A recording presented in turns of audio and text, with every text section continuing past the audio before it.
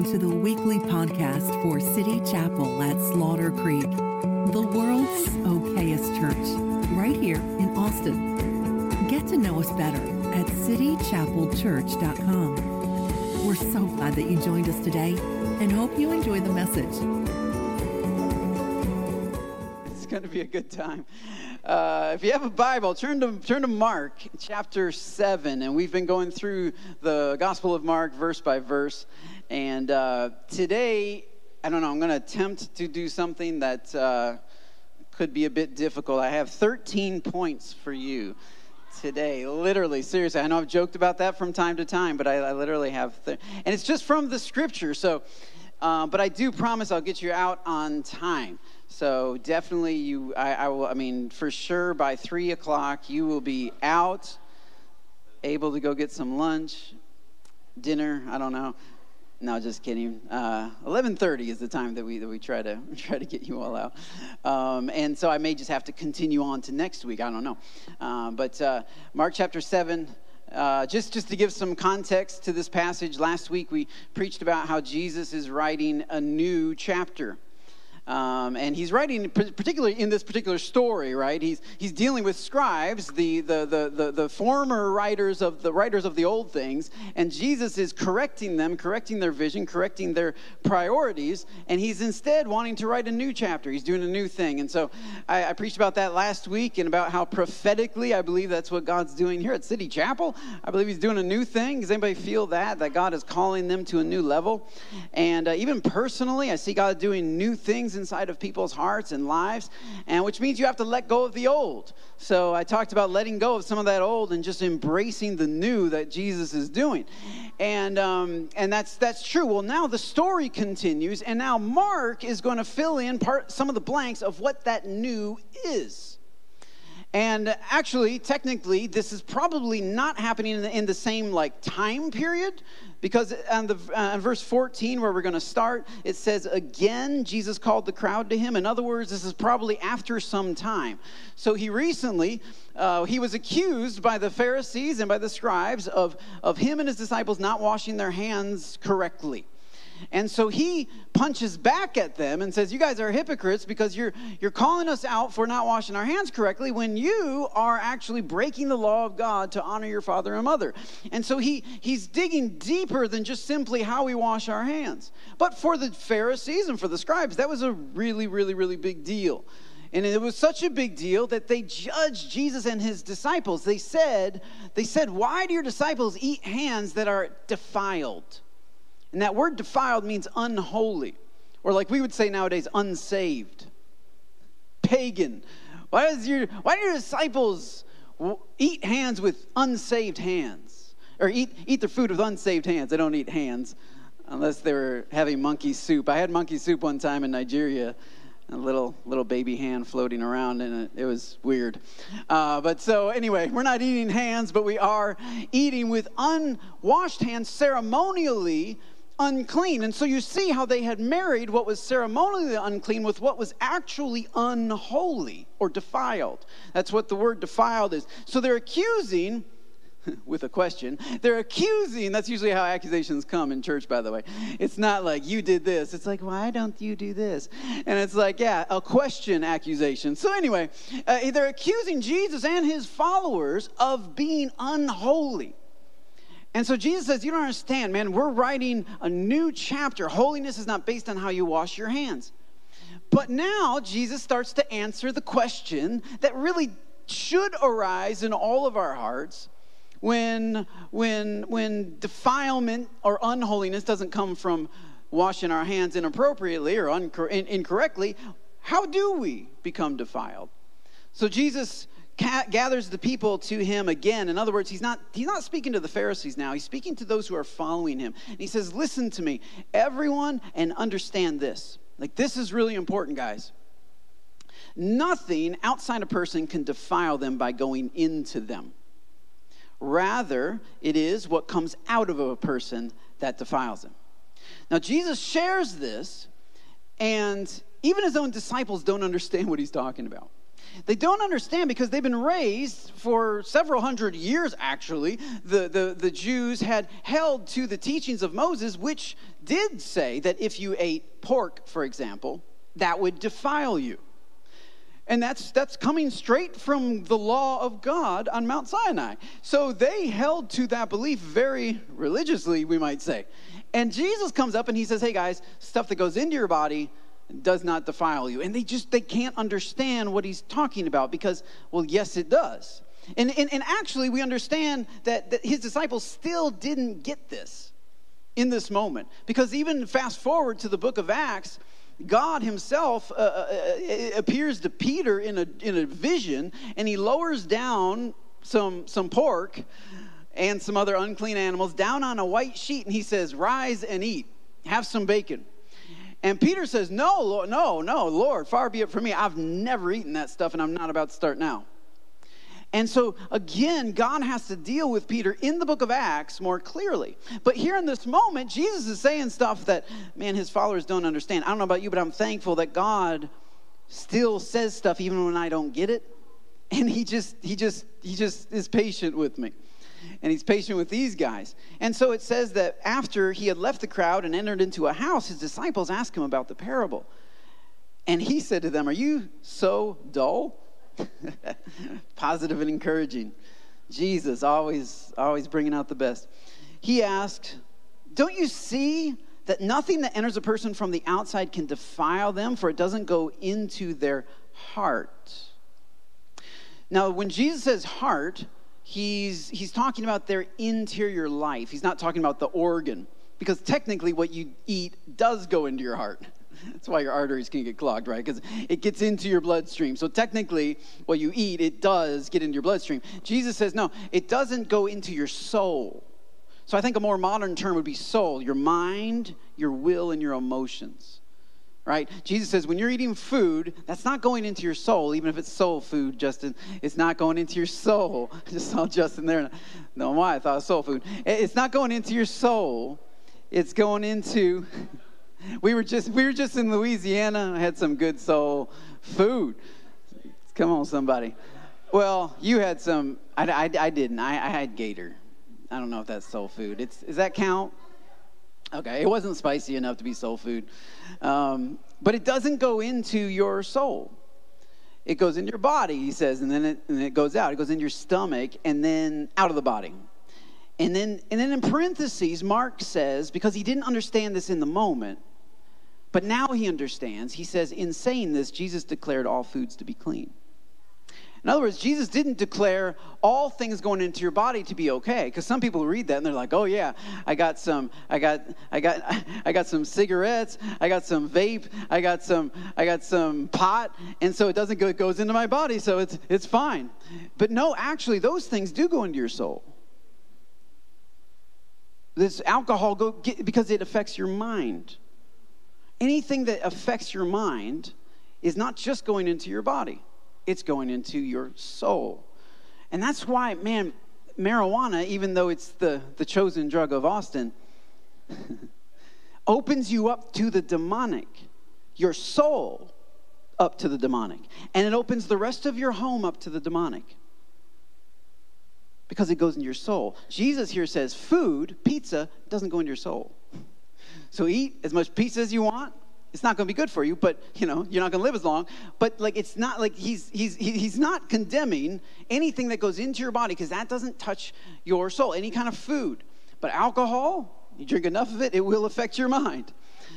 Drugs will affect your mind and your soul. So Jesus says stuff that simply goes into your body, that cannot defile you or make you unholy, because holiness comes from within. And he goes on. I love it when Jesus goes on. And he says, what comes out of a person is what defiles them. What comes out of a person is what defiles them. And then he gives us this lovely little list. He says, for it is from within, out of a person's heart, or out of what we would say their soul, that evil thoughts come, sexual immorality, theft comes out of that place, murder comes out of that place, adultery, greed, malice, deceit, lewdness, envy, slander, arrogance, and folly. All these evils come from inside and make a person defiled or unholy. So today's sermon title is 13 Things I Hate About You. Because these are the 13 things that God hates. They defile us. They unholy us. You cannot be a disciple of Jesus and have these things in your heart. Have these things coming out of your life. And so today, because it's so important that we have some boundaries and to understand that God does hate some things. Psalm 11, I think it's Psalm 11:15 says, "The Lord tests the righteous, but his soul hates the wicked and the one who loves violence." Psalm chapter 5 says, "The boastful shall not stand before your eyes because you hate all evildoers." Proverbs 8:13 says, "The fear of the Lord is hatred of evil." So if you're going to fear God, you also are going to hate evil. Proverbs 15:9 says, "The way of the wicked is an abomination to the Lord. He hates it, but he loves him who pursues righteousness." And finally, Ephesians 5:1, I thought I'd throw this in there. "Therefore, be imitators of God as dear children." So we're not only called to love what God loves, we're called to hate what God hates. God hates that which would defile you, that which would separate you from him. And so these are the 13 things that God hates. And what's interesting is, as I was reading this, I'm thinking, okay, so they have their set of things that they think God hates, particularly ways that they would wash hands. And Jesus is rejecting that chapter. He's tearing up those pages and he's writing a new page. He's writing a new chapter. And part of that new destiny and new chapter, even though Hebrews says that it is a new covenant with better promises, the way that we achieve and receive those promises is right here. Jesus is laying it out, that these are the things that will keep you from the promises of God. Because all of God's promises are conditional. They're all conditional. His love is unconditional, but his promises are conditional. His love is unconditional. He loves everyone. Actually, the exact same. He loves you as much as he loves Hitler. And I say loves because he still loves Hitler, even though I personally think Hitler is roasting in hell. But he loves him as he is roasting because he created him. He created him for a much better purpose than destroying Jewish people. Created him for much better purpose than the evils that he did. Stalin also, I think Stalin. But these are some historical characters that we all can kind of agree upon. But there are other people in hell right now also. Actually, Jesus said more people are rushing to hell than are actually going to heaven. So he says, broad is the gate that leads to destruction. And yet Jesus loves all those people that are rushing to destruction. He loves drug dealers and pimps. He loves them. He loves people that use other people, that step on other people. He loves people that reject him. He loves atheists. He loves people that don't believe in him. And yet he allows them to continue not believing in them, and he allows them to receive the reward of their wickedness.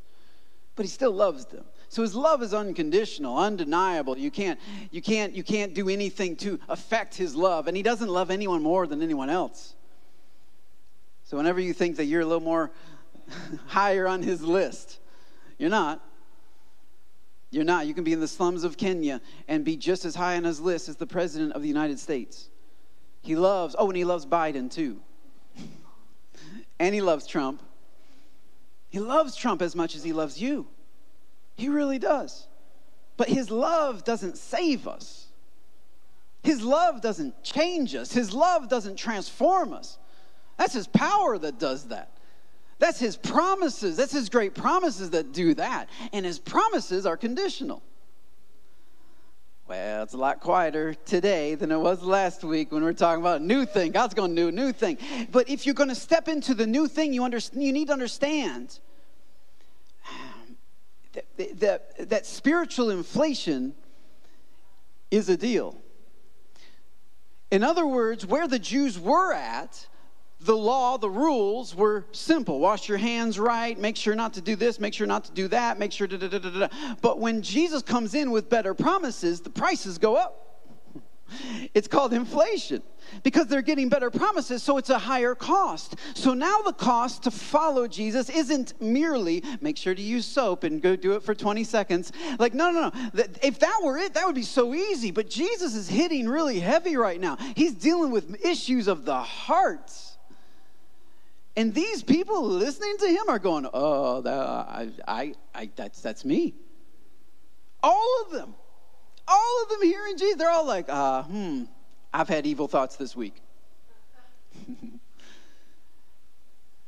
I thought I was good, man. I was washing my hands the right way every single time. I thought I was good. And now Jesus comes in, he's like, yeah, you can wash your hands, but if you're having evil thoughts, that evilness is unholy and it will defile you.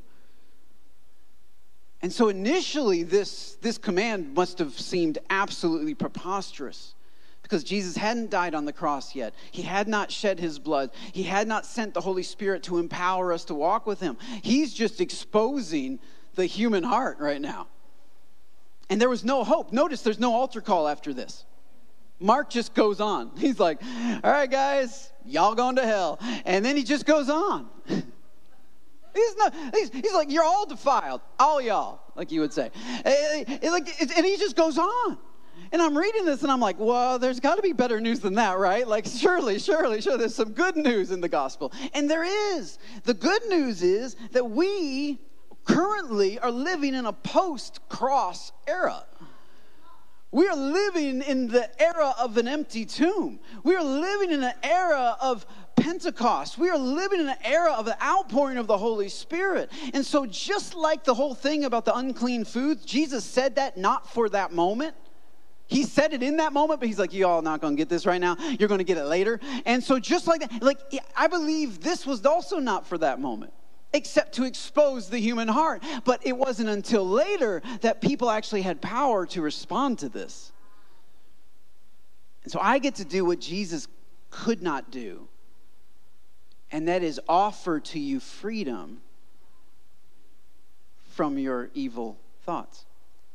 Jesus could just expose it because he hadn't died yet and hadn't rose again yet and hadn't sent the Holy Spirit. But now he has died. Now his blood is available to us. Now he has risen from the dead. Now he has sent the Holy Spirit. So now I get the joy. And maybe this is why Jesus told his disciples, you're going to do greater things than me. Maybe that's why. Because he literally couldn't take an altar call at that time. All he could do was expose it and say, the kingdom of heaven is coming. It's coming. It's coming. But I get to actually say, hey, it has come, and the power of God is available to you right now. So I want to talk about the 13 things that God hates, but not in a way of, hey, well, if this is you, you're just in trouble. But no, in a way of, hey, these are the boundary lines. These are the boundaries of the promise of God. These are the parameters of the promise.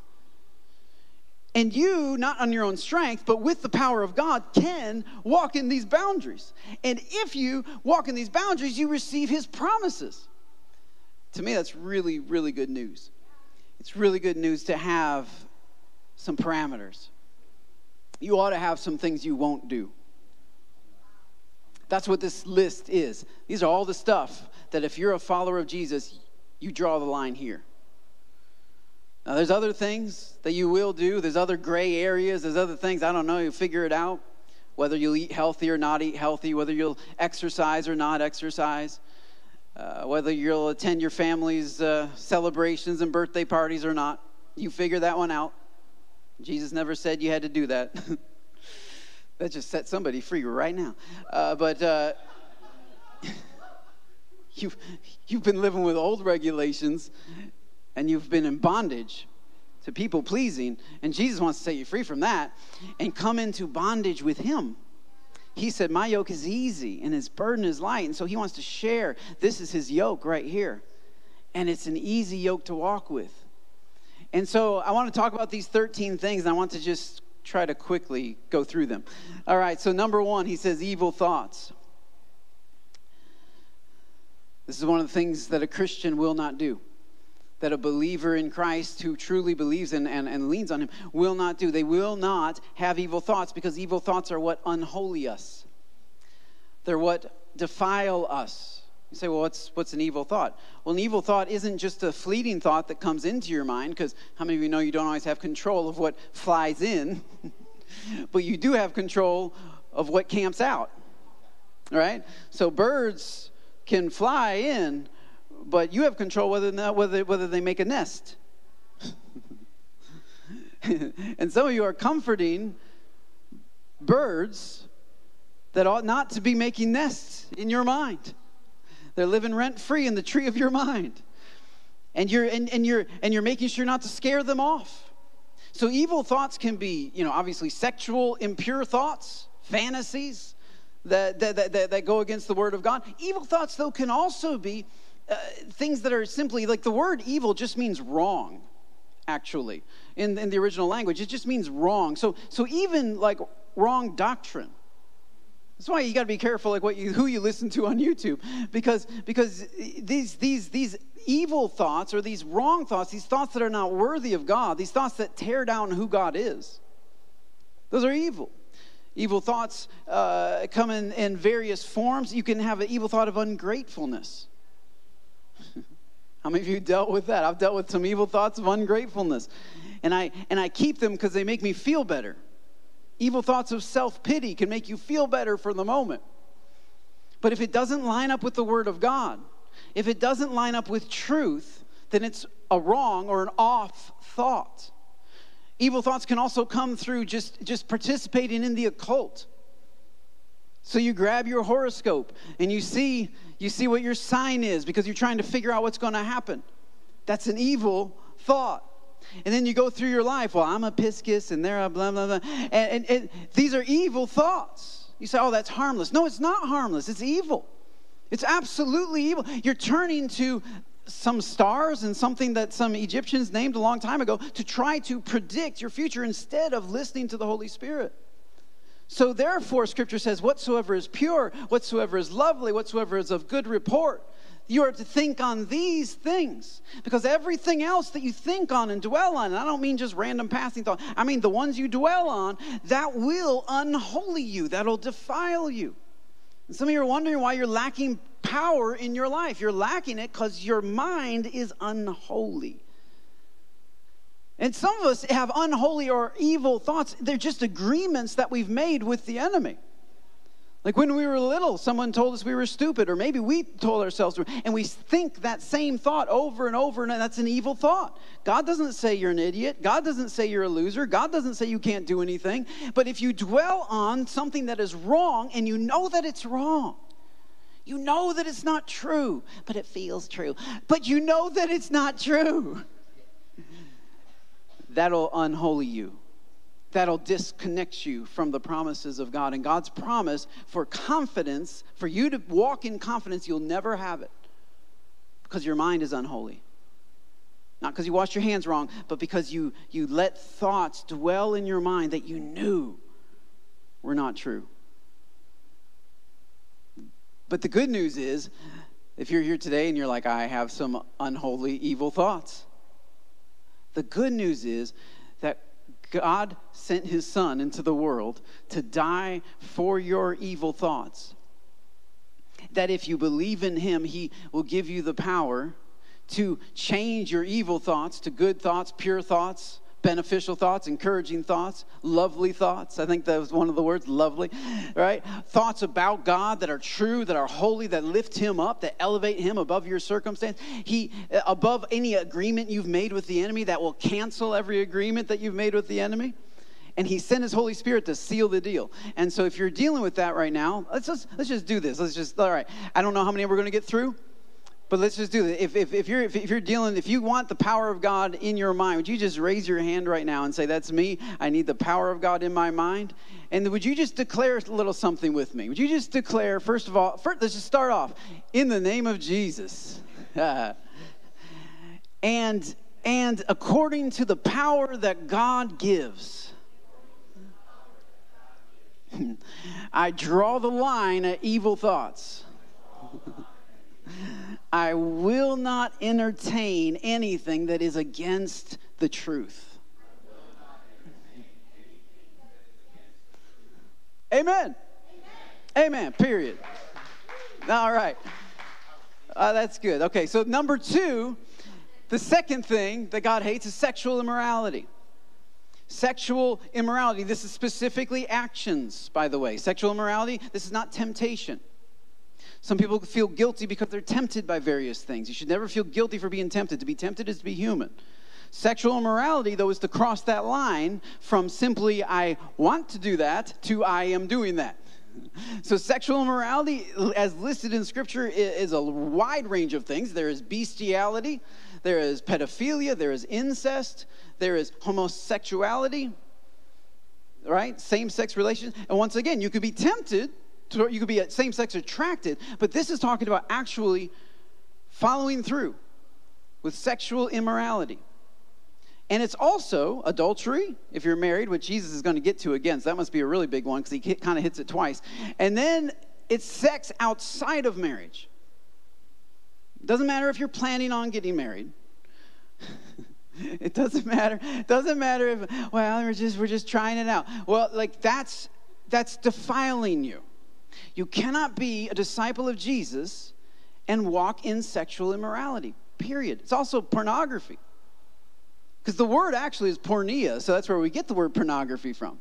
So it is anything that God says is out of bounds or off limits. Really, sex outside of a marriage between a husband and a wife for life. It's also, by the way, adultery is when you divorce somebody for no reason and marry somebody else because you wanted somebody new. That's also sexual immorality. Serial monogamy, you know. So that's sexual immorality. And so Jesus is saying, look, there is no, and it doesn't, like I love how clear Jesus is, because I've heard preachers stand up and say, well, I feel like the Lord has told me. And if they say something that's just nonsense. Maybe you've never heard that. But I've heard some stuff. And I'm like, that's sexual immorality. Why would God tell you to do that when this clearly defiles you? It unconnects you. It disconnects you from fellowship with God. Man, you will never walk with the power of the Holy Spirit, with the wisdom of God, with the abilities that all His promises are not accessible to you if you're walking in sexual immorality. You say, well, Pastor, how do I not do that? You don't do that. It's real simple. You simply do not go to those websites. But it's really hard. Oh, well, I'm sorry. Whoever told you Christianity was easy, they are the ones you should go talk to because they lied to you. It absolutely is difficult. But there is grace for you. And I know oftentimes people who are single, they're like, well, it's easy for you to say you're already married. If you think sexual immorality is any less tempting when you're married, you've obviously never been married. So, but I had 26 years before marriage. I had 26 years of purity before marriage. So I know what I'm talking about. I'm not saying that to brag or to be like, oh, look at me, I never went to a porn site. Like, I'm not saying that to brag. I'm telling you it's possible. I'm telling you what your culture has told you is a lie. Stephen, it's a lie. Those eggs have no power. They gave me no nutrients. It's a lie. It's a quote. Anyway, but no, your culture's lying to you. They're telling you you're a victim to your sexuality and that your sexuality ought to reign your life, and it's simply not true. Jesus said, whoever wants to come to me, they need to understand their sexuality comes second. I'm first, their sexuality is second. I'm first, their identity is second. I'm first, their desires are second. I'm first, my law is first. My word right here rules their life. And when they're with their girlfriend and things get hot, they remember my word and they fear me. And they run. Ro and I, when we were dating, several times, she literally ran out of my apartment because it was getting too much. So you run out.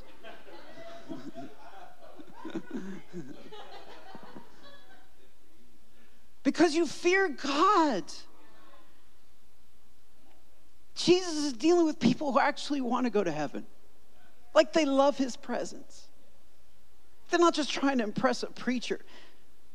They're not just trying to be, well, the church said I have to, so I can. No, they love God. And if you really loved God in your heart, you would know that what I'm about to do right now, he is watching me. And this is defilement. This is disconnection from the one my soul loves.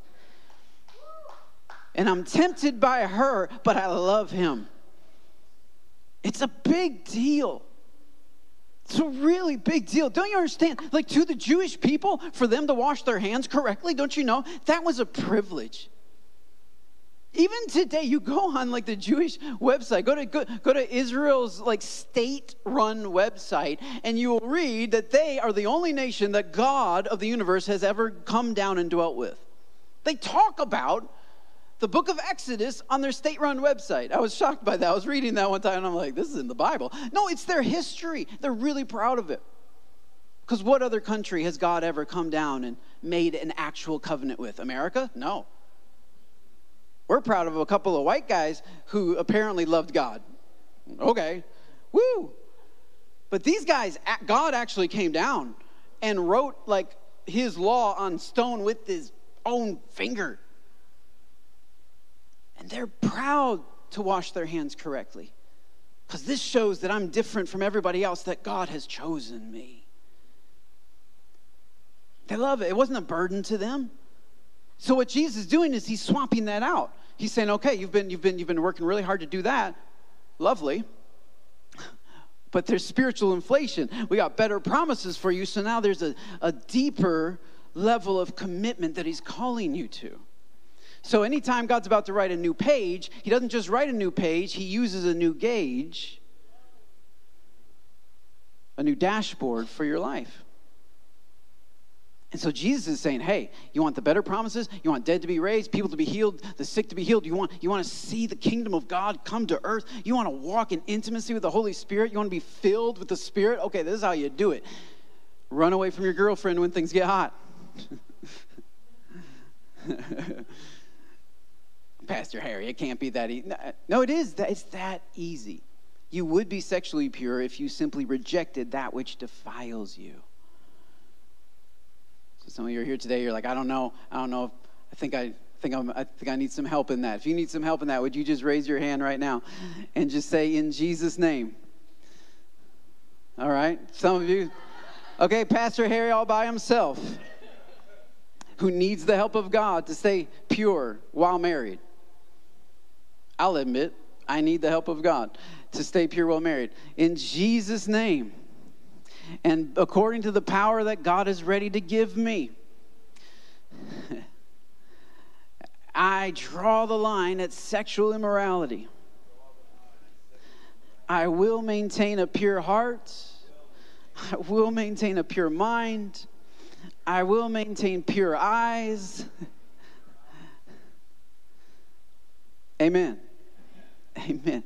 And by the way, Father, I just cancel every bit of shame and guilt from the past that would try to tell people that they're already messed up and it's already too late for them. They can't follow God in this. I break the lie of the enemy, which is bondage, because it always leads back to the same bondage that they supposedly came from. And I declare freedom in Jesus' name over all sexual immorality of all kinds. Amen. Number 3. Wow, it's taking a while. It's going to be a while. All right. Well, I'm going to split it up. I'm going to get the rest next week. Number 3 is stealing or theft. Theft is, some of us have done that, and I know many of us are like, no, I haven't done that. But the truth is, stealing is where you take anything that doesn't belong to you, and we could apply that to a lot of areas. Slacking on the job, you're stealing time from your employer. Lying on your taxes, you're stealing money from your government. Grabbing a few tools from work and taking it home to your garage that they won't miss. Well, it's getting quiet. You're stealing. You're taking things that aren't yours. I can't tell you how many times I've found stuff, like in a store or whatever. I found some money or I found something that's not mine. and I take it back to the people at the store. Now, does the girl behind the counter probably stick it in her pocket? Maybe. But that's not my job. My job is to make sure I am not defiled. My job is to make sure I am not defiled. I'm not here to make sure anybody else is, but my job is to make sure, as for me, in my house, I'm not going to walk in defilement. I'm not just going to grab things because I want them. I'm not just going to seek to cut corners in order to, tell little white lies or leave certain things out. When we first got married, the guy who was paying us, he wasn't paying us very much, but apparently he wasn't claiming certain things on his taxes, and so he didn't want us to declare the money that he was giving us. Because it's just common. People just do that all the time. Because he's getting a divorce and he doesn't want his wife to know that he's got X amount of money, blah, blah, blah, wrapped up in different things. And yet our culture just says, oh, that's fine. You're just doing what's good for you. You're just doing what you can do to get ahead. Especially if you steal from the rich, that's fine. Because they're rich. So if you steal from the government or if you steal from the rich, that's fine. But Jesus says, no, man, if you steal from a poor old lady or Donald Trump, it's still defiling to you. Doesn't matter who you're taking it from. It matters that your heart is now disconnected from God. So real quick, if you need the grace of God with regard to stealing, just say in Jesus' name. And according to the power that God's ready to give me, I draw the line at stealing. I will not take anything that doesn't belong to me. And instead I will trust that my God shall supply all of my needs according to his riches and glory, which is in Christ Jesus. Amen. Number 4 is murder, and I know many of you haven't dealt with that yet. Yeah. But Jesus actually in Matthew chapter 5 boils murder down to anger. That's where murder comes from, is a spirit of anger. But really, truly, he's talking about murder. And murder is where you intentionally kill somebody who's innocent. So I'm not talking about if you were in the army or if there was some accident or whatever. No, I'm talking about intentionally killing an innocent person. That's what murder is. And it's that same spirit that Cain had, who killed his brother. He was jealous of his brother. It's a jealous spirit. It's an angry spirit. It's not fair spirit. It's an accusation. I would be if that person wasn't in my way spirit. Right? And so it wells up inside. And an outburst of rage, I think, fits in there with murder as well. Man, I can't tell you how many Christians, people who consider themselves Christians, but also struggle with anger. By the way, Christianity is not a consideration. If you consider yourself to be Christian, congratulations, but that's not what Christianity is. It's not something you consider in your mind. It's something that you commit to and you walk out in your life. Nothing about this list has anything about how you think about yourself. This is all what you do. Right? So it's not just a consideration. It's a discipleship. It's becoming a disciple of Jesus. That's what it is to be a follower of Jesus, which means you have to lay aside all anger. You have to lay aside all outbursts of anger, which means you can't go off on people and then come in and worship God. I mean, you can, but you're defiled. You're unholy. You're disconnected. So you're singing songs. Nothing's happening. You're reading the Bible. Nothing's happening. You're praying, nothing's happening. Nothing's happening because you're unplugged from the source of power. You're disconnected. So man, if you want to plug back in, there are some things you will not do. Now, I understand sometimes your kids can be real annoying. I get that. But there are some things I will not do. Like I will walk away before I will just lash out in them in anger. I will be late for wherever I'm going before I will lash out in anger. There are some things I will not do because it defiles me. Not because I'm concerned about them and how they can take it, but I'm concerned about me, about what defiles me. because this unholies me. This unrighteousness is me. That's not a word. But this is what it does. It disconnects me when I fly off the handle. When I fly off the handle in traffic, when I fly off the handle in Madden, when I fly off the handle, this disconnects me. Madden football. Come on. Football season coming up. Some of you watching the Cowboys, you need to understand. Or the Texans, I don't care. But what you say to that television and how you react to that game, it affects you. God is watching. Yeah, the Lions. Well, we don't get mad at Lions anymore because you just expect it. But I'm just saying, there's a defilement that happens. And like the people, it's not about how it affects others. Jesus said it's not about that at all. It's about how it affects you. It's breaking you down. It's defiling. It's unholying you. And so, hey, if you need some help in Jesus' name, and according to the power that God's ready to give me, I choose to draw the line at murder or anger. I lay it down. I choose to walk away. There are some things I will not do. I will not cross that line by God's grace and by His power.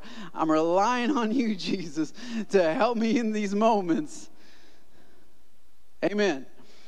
Amen. Number 5, adultery. Ooh, this will be fun. So adultery, no, I just don't have enough time for this one. But adultery is really betrayal, and it's a sexual kind, but it's betrayal. And the one thing that I feel like the Holy Spirit would say to a modern audience about adultery, because we all kind of agree adultery is not good, but one thing that I feel like that the Holy Spirit would say to a modern church, because I've heard people tell me this. One lady told me, she's like, I'm just waiting for him to have an affair so that I can divorce him. So what happens is we don't always participate directly in adultery, but we often participate indirectly in breaking our marriage vows to love and to cherish. So if you're always accusing your spouse of adultery, you're not cherishing them. If you're verbally abusing them, you're not loving them.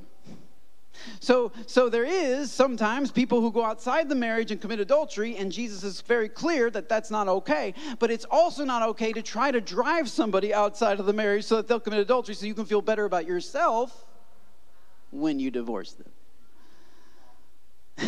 Just thought I'd throw that out there. Because some of us would never go sleep with somebody else, but we also will pull back all of our love and our affection and our devotion from the spouse that we covenanted with. So really, honestly, adultery is about, the opposite of adultery is keeping your marriage vows. We need the help of the Holy Spirit for that. Does anybody need the help of the Holy Spirit for that? All right, in Jesus' name, and according to the power that God's ready to give me, I choose to keep my marriage vows, to be faithful to my wife, to reject any outside comfort that would pull me away from what I have committed and vowed to do in my marriage. I rely on the grace of God and the power of God to be the husband that God's called me, or the spouse, the wife that God's called me to be. And I know that God is faithful. Amen. It's getting quieter and quieter, just in time to get to greed, which is perfect because none of you all struggle with this one. I remember I was at Promised Land San Marcos, and Pastor Robin asked me to preach on greed. And I said, okay, sure. And so I began studying the Bible. There's all kinds of scriptures against greed. All kinds of scriptures. There's more about greed than there is like a lot of sexual sins. Like, it's just crazy. You like incest. There's more against greed than there is against incest. Greed is a big deal. God is really against it. And so I was like, great, okay, I'm building my sermon. I got some Bible stories. And I was talking to Ro, and I said, babe, like, I can teach this thing inside and out. The problem is I can't preach it because I can't relate to it. I've never experienced greed. So I have a hard time, like, putting myself in people's shoes, because a lot of times the stuff that I say that people are like, ooh, that's good, ooh, that's good. Do you know where that came from? It came from right here. The Holy Spirit hit me with that first. Like, it might have been a few years ago, but the Holy Spirit smacked me upside the head one day. And I was like, oh, okay. And so I share with you a lot of the things that God has shared with me. And with greed, I just had this disconnect. I was so hard. I can teach it. I see it in the Bible, but I've never experienced greed. And when I say I haven't experienced greed, like, I wasn't being facetious. Like, I really, like for real, I'm 10 years old. I'm babysitting my pastor's kids for free. I'm 12 years old, and Peter's 9, and we're mowing lawns for free. We never charged anybody. We mowed mom and dad's, like our lawn, of course. We mowed my pastor's lawn. We mowed my pastor's dad's lawn. We mowed the church's lawn, and we mowed my grandma's lawn. 5 lawns every week. Never charged anybody a penny. Because I'm not after money. So when I say that I'm not greedy, I'm like, you know what? I'll just serve because it's the right thing to do. I'll just serve because God has served me. I'll just serve out of a pure heart. We clean the church all the time for free. I mean, so much. I never had a job until I got out of Bible college. And it wasn't because I wasn't working. I wasn't sitting around playing Madden all day. I was serving for free. Every summer I go on a mission trip where I raise money to spend in order to serve other people. Or I go to a church where I raise money to spend in order to serve that church. Like my heart is not to get rich. If it was, I wouldn't have left Promised Land and started this church. You know what I'm saying? Like, I'm not here for the money. It's never been about the money. It's always about the obedience to the call of God on my life. That's my main focus. And so I'm like, man, I haven't struggled with greed. I've never made more. At that time, we were making $40,000 a year is how much Promised Land was paying me. And it was me and Ro and 2 kids.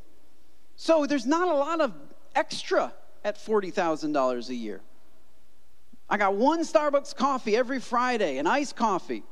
It was cheap, $2.25. That's what I got. And so we didn't have savings for like the Roth IRA. We had no 401k. We're not trying to build wealth. We're just trying to serve God, just trying to survive. And so then Pastor Robin asked me to preach on greed. And I'm like, well, I'm not Donald Trump. I'm not Bezos. And I'm not even some of the people in our church who are amassing large sums of wealth. I'm just trying to serve God. And that's where I realized something, though. I realized that greed is not so much about the extent of the stuff you have, as much as it is the extent to which the stuff you have has you. Greed is not about the extent of the stuff you have. I've met some poor, greedy people. It is about the extent to which the stuff you have has you. So how generous are you with your stuff? That's the question. It's not about how rich are you. It's not about how money hungry are you. How open are you? And that's where I was talking to Ro, and she's like, well, you have like a ton of pairs of pants in your closet.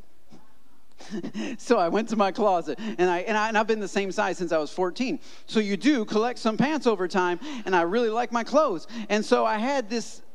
Some of your jaw just dropped. You're like, 14? Do you think I was smaller than this at 14? What was going on? Yeah, size 28, 29, pretty much. And that's kind of, I got up to 30 at one point, and then I started running a little bit because that was just too big for me. And then I got back down to 29. Like, that's just where I live. And if you keep stuff long enough, it comes back in style. Bro, this is in the 90s right here. Like, that's what it was. Cargo, baggy, like, we're coming back. 90s are coming back. This is my time to shine. I'm ready to go. I got the closet ready. Here we go. Like, you know, and so Rose, like, you got all kinds of, so I go into my closet, open the closet, and it's true. I pull out all my pants. I have multiple just jeans. And then there's like corduroys, and then there's like da-da-da-da-da, and there's all these pants. And I realized I never give anything away. I just keep. I just keep. And so that's what I did in that sermon. I showed my picture of all my pants, and I said, if anybody's a size 29 to 30, I got some pants for you. And I'll give them away. And there was like some teenagers that were like, oh yeah, that'll fit me. I'm like, I know how it goes. In other words, if you want to know if you struggle with greed, go to your closet. How many shoes you got? And I don't just mean your closet. I mean like walk throughout your house.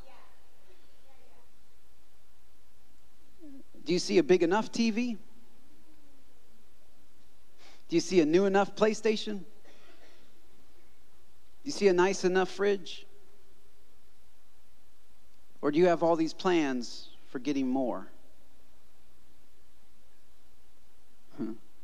In fact, what you could do is you could just pull up, I have Rocket Money. I think it's called Rocket Money. It's an app that keeps track of like your spending. Just pull that up. Just pull up your little Rocket Money. See how much went to the kingdom of God. And how much went everywhere else. And the truth is, you're like some people who consider themselves to be disciples of Jesus. And by consider, I mean in their mind, not in reality, but they consider. They spend more on their pets than they do the kingdom of God. Because their dog is up here and Jesus is down here. And they would say, oh, I'm not greedy. I'm not. Really? How much does your stuff have you? Oh, but I serve, and that's volunteer hours, and Jesus pays by the hour, right? No, I'm not asking, do you use your talents for him? That's a wonderful thing to do. I'm asking about your money, dear American. Because us Americans will spend all kinds of time doing all kinds of dumb things. We're real loose with our time. It's not that important to us. We'll play little stupid games. Ro had a farming app for a while, or she's farming in real life and farming on her phone. I said, babe, aren't you tired of farming? Isn't it too much farming? It was getting stressful. She'd get little alerts, little warnings like, you got to sow more wheat and you got to take care of the chickens. I mean, you have literal chickens right here on this property. But we fill up our time. So to give God our time is kind of, it's okay. But for Americans,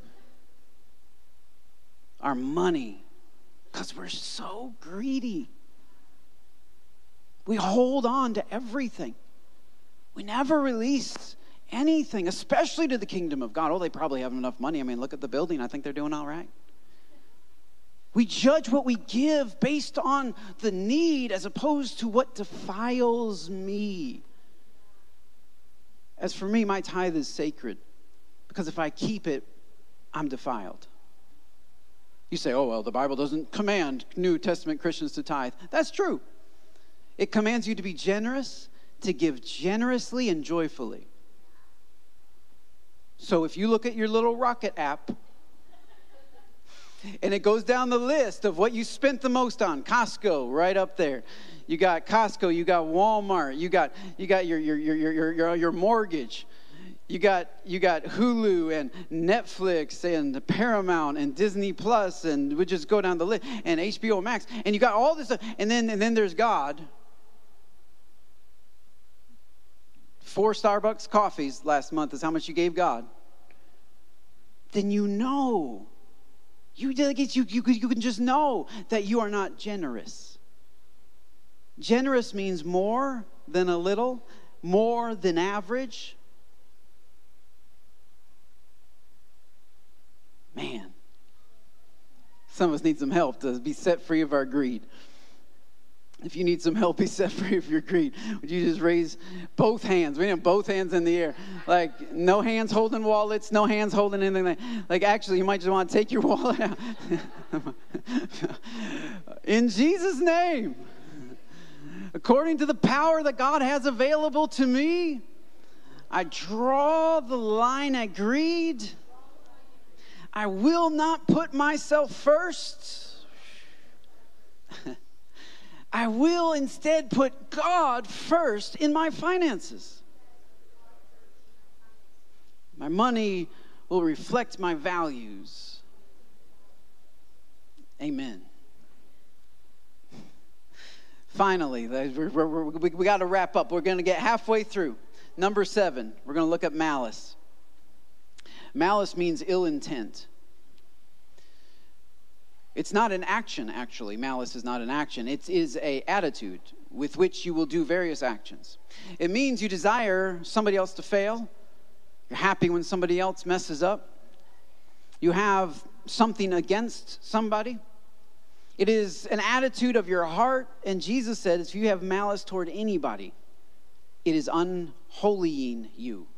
It is disconnecting you. It is defiling you.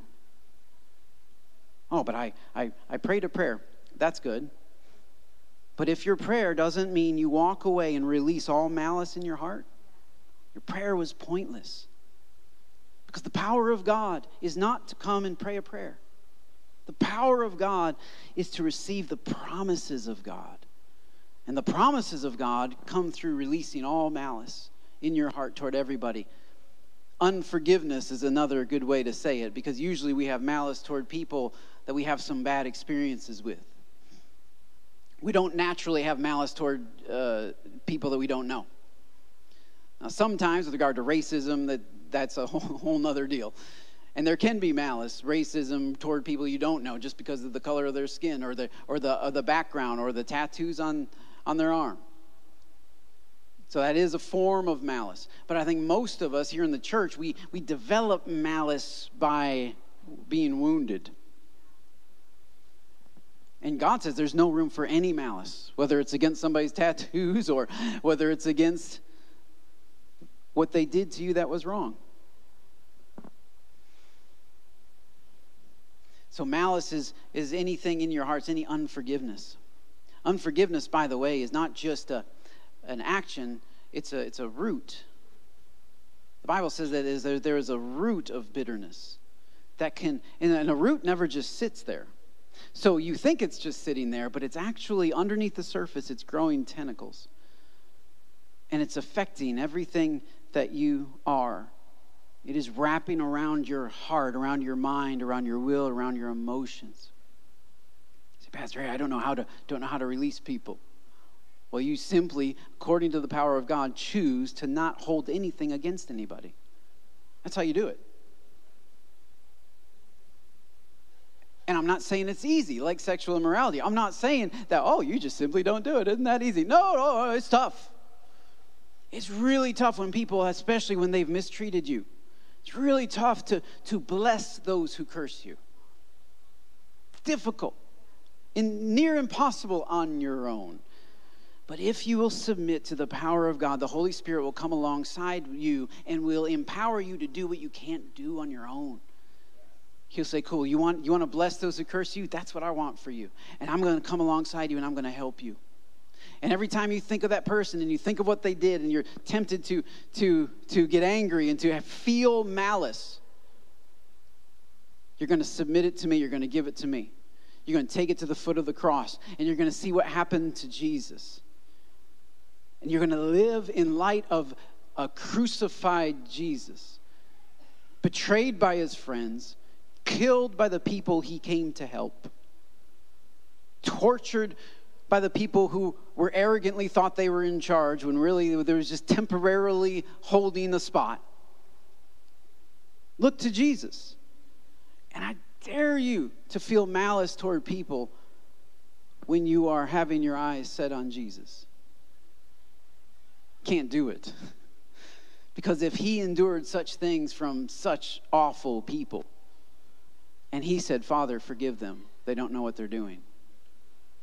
Man, what is my response? Can it be anything different? If I really believe that I'm responsible for crucifying Jesus and I've received his forgiveness. In fact, would you just stand with me here at this, I guess, last point, the midway mark. And if you're needing help releasing some malice in your heart, I'll join with you because I need constant help from God to release people who have wronged me and continue to wrong me. I need his grace to release him. So would you just raise your hands in an act of surrender? Father, in the name of Jesus, and in accordance with God's power,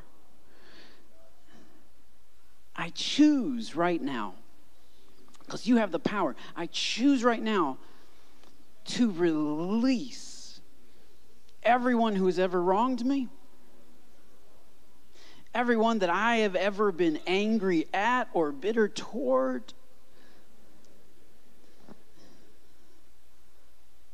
I release them. They don't have to ever pay me back. They don't have to make it right. Jesus has made it right. And so I bless them. Father, I pray that you would bless them. Pray that you would pour out your blessings on them. The same way that you've blessed me, bless them. Bless their finances. Bless their relationships. Bless their opportunities. Man, love on them today, Father. And if you can use me to bless them, I'm available. Yeah, if I have something they need, I'm available. It would also help with greed, I think. I think that would also help with greed a little bit. If I have something they need, Father, I'm available. In Jesus' name we pray. Amen. Man, that's awesome. Spiritual bath today. We had a little spiritual bath. I was up here with the hose just spraying some of you guys off. Some defilement, just getting it off you. Just with the Word of God. It's so freeing. It's not burdensome. It's good news that we can walk in freedom. So I just dismiss you today. Go out, walk in freedom, and come back next week for the other things. The 6 other things. It's even more fun next week. Woo! Also back to school. We're praying over the kids.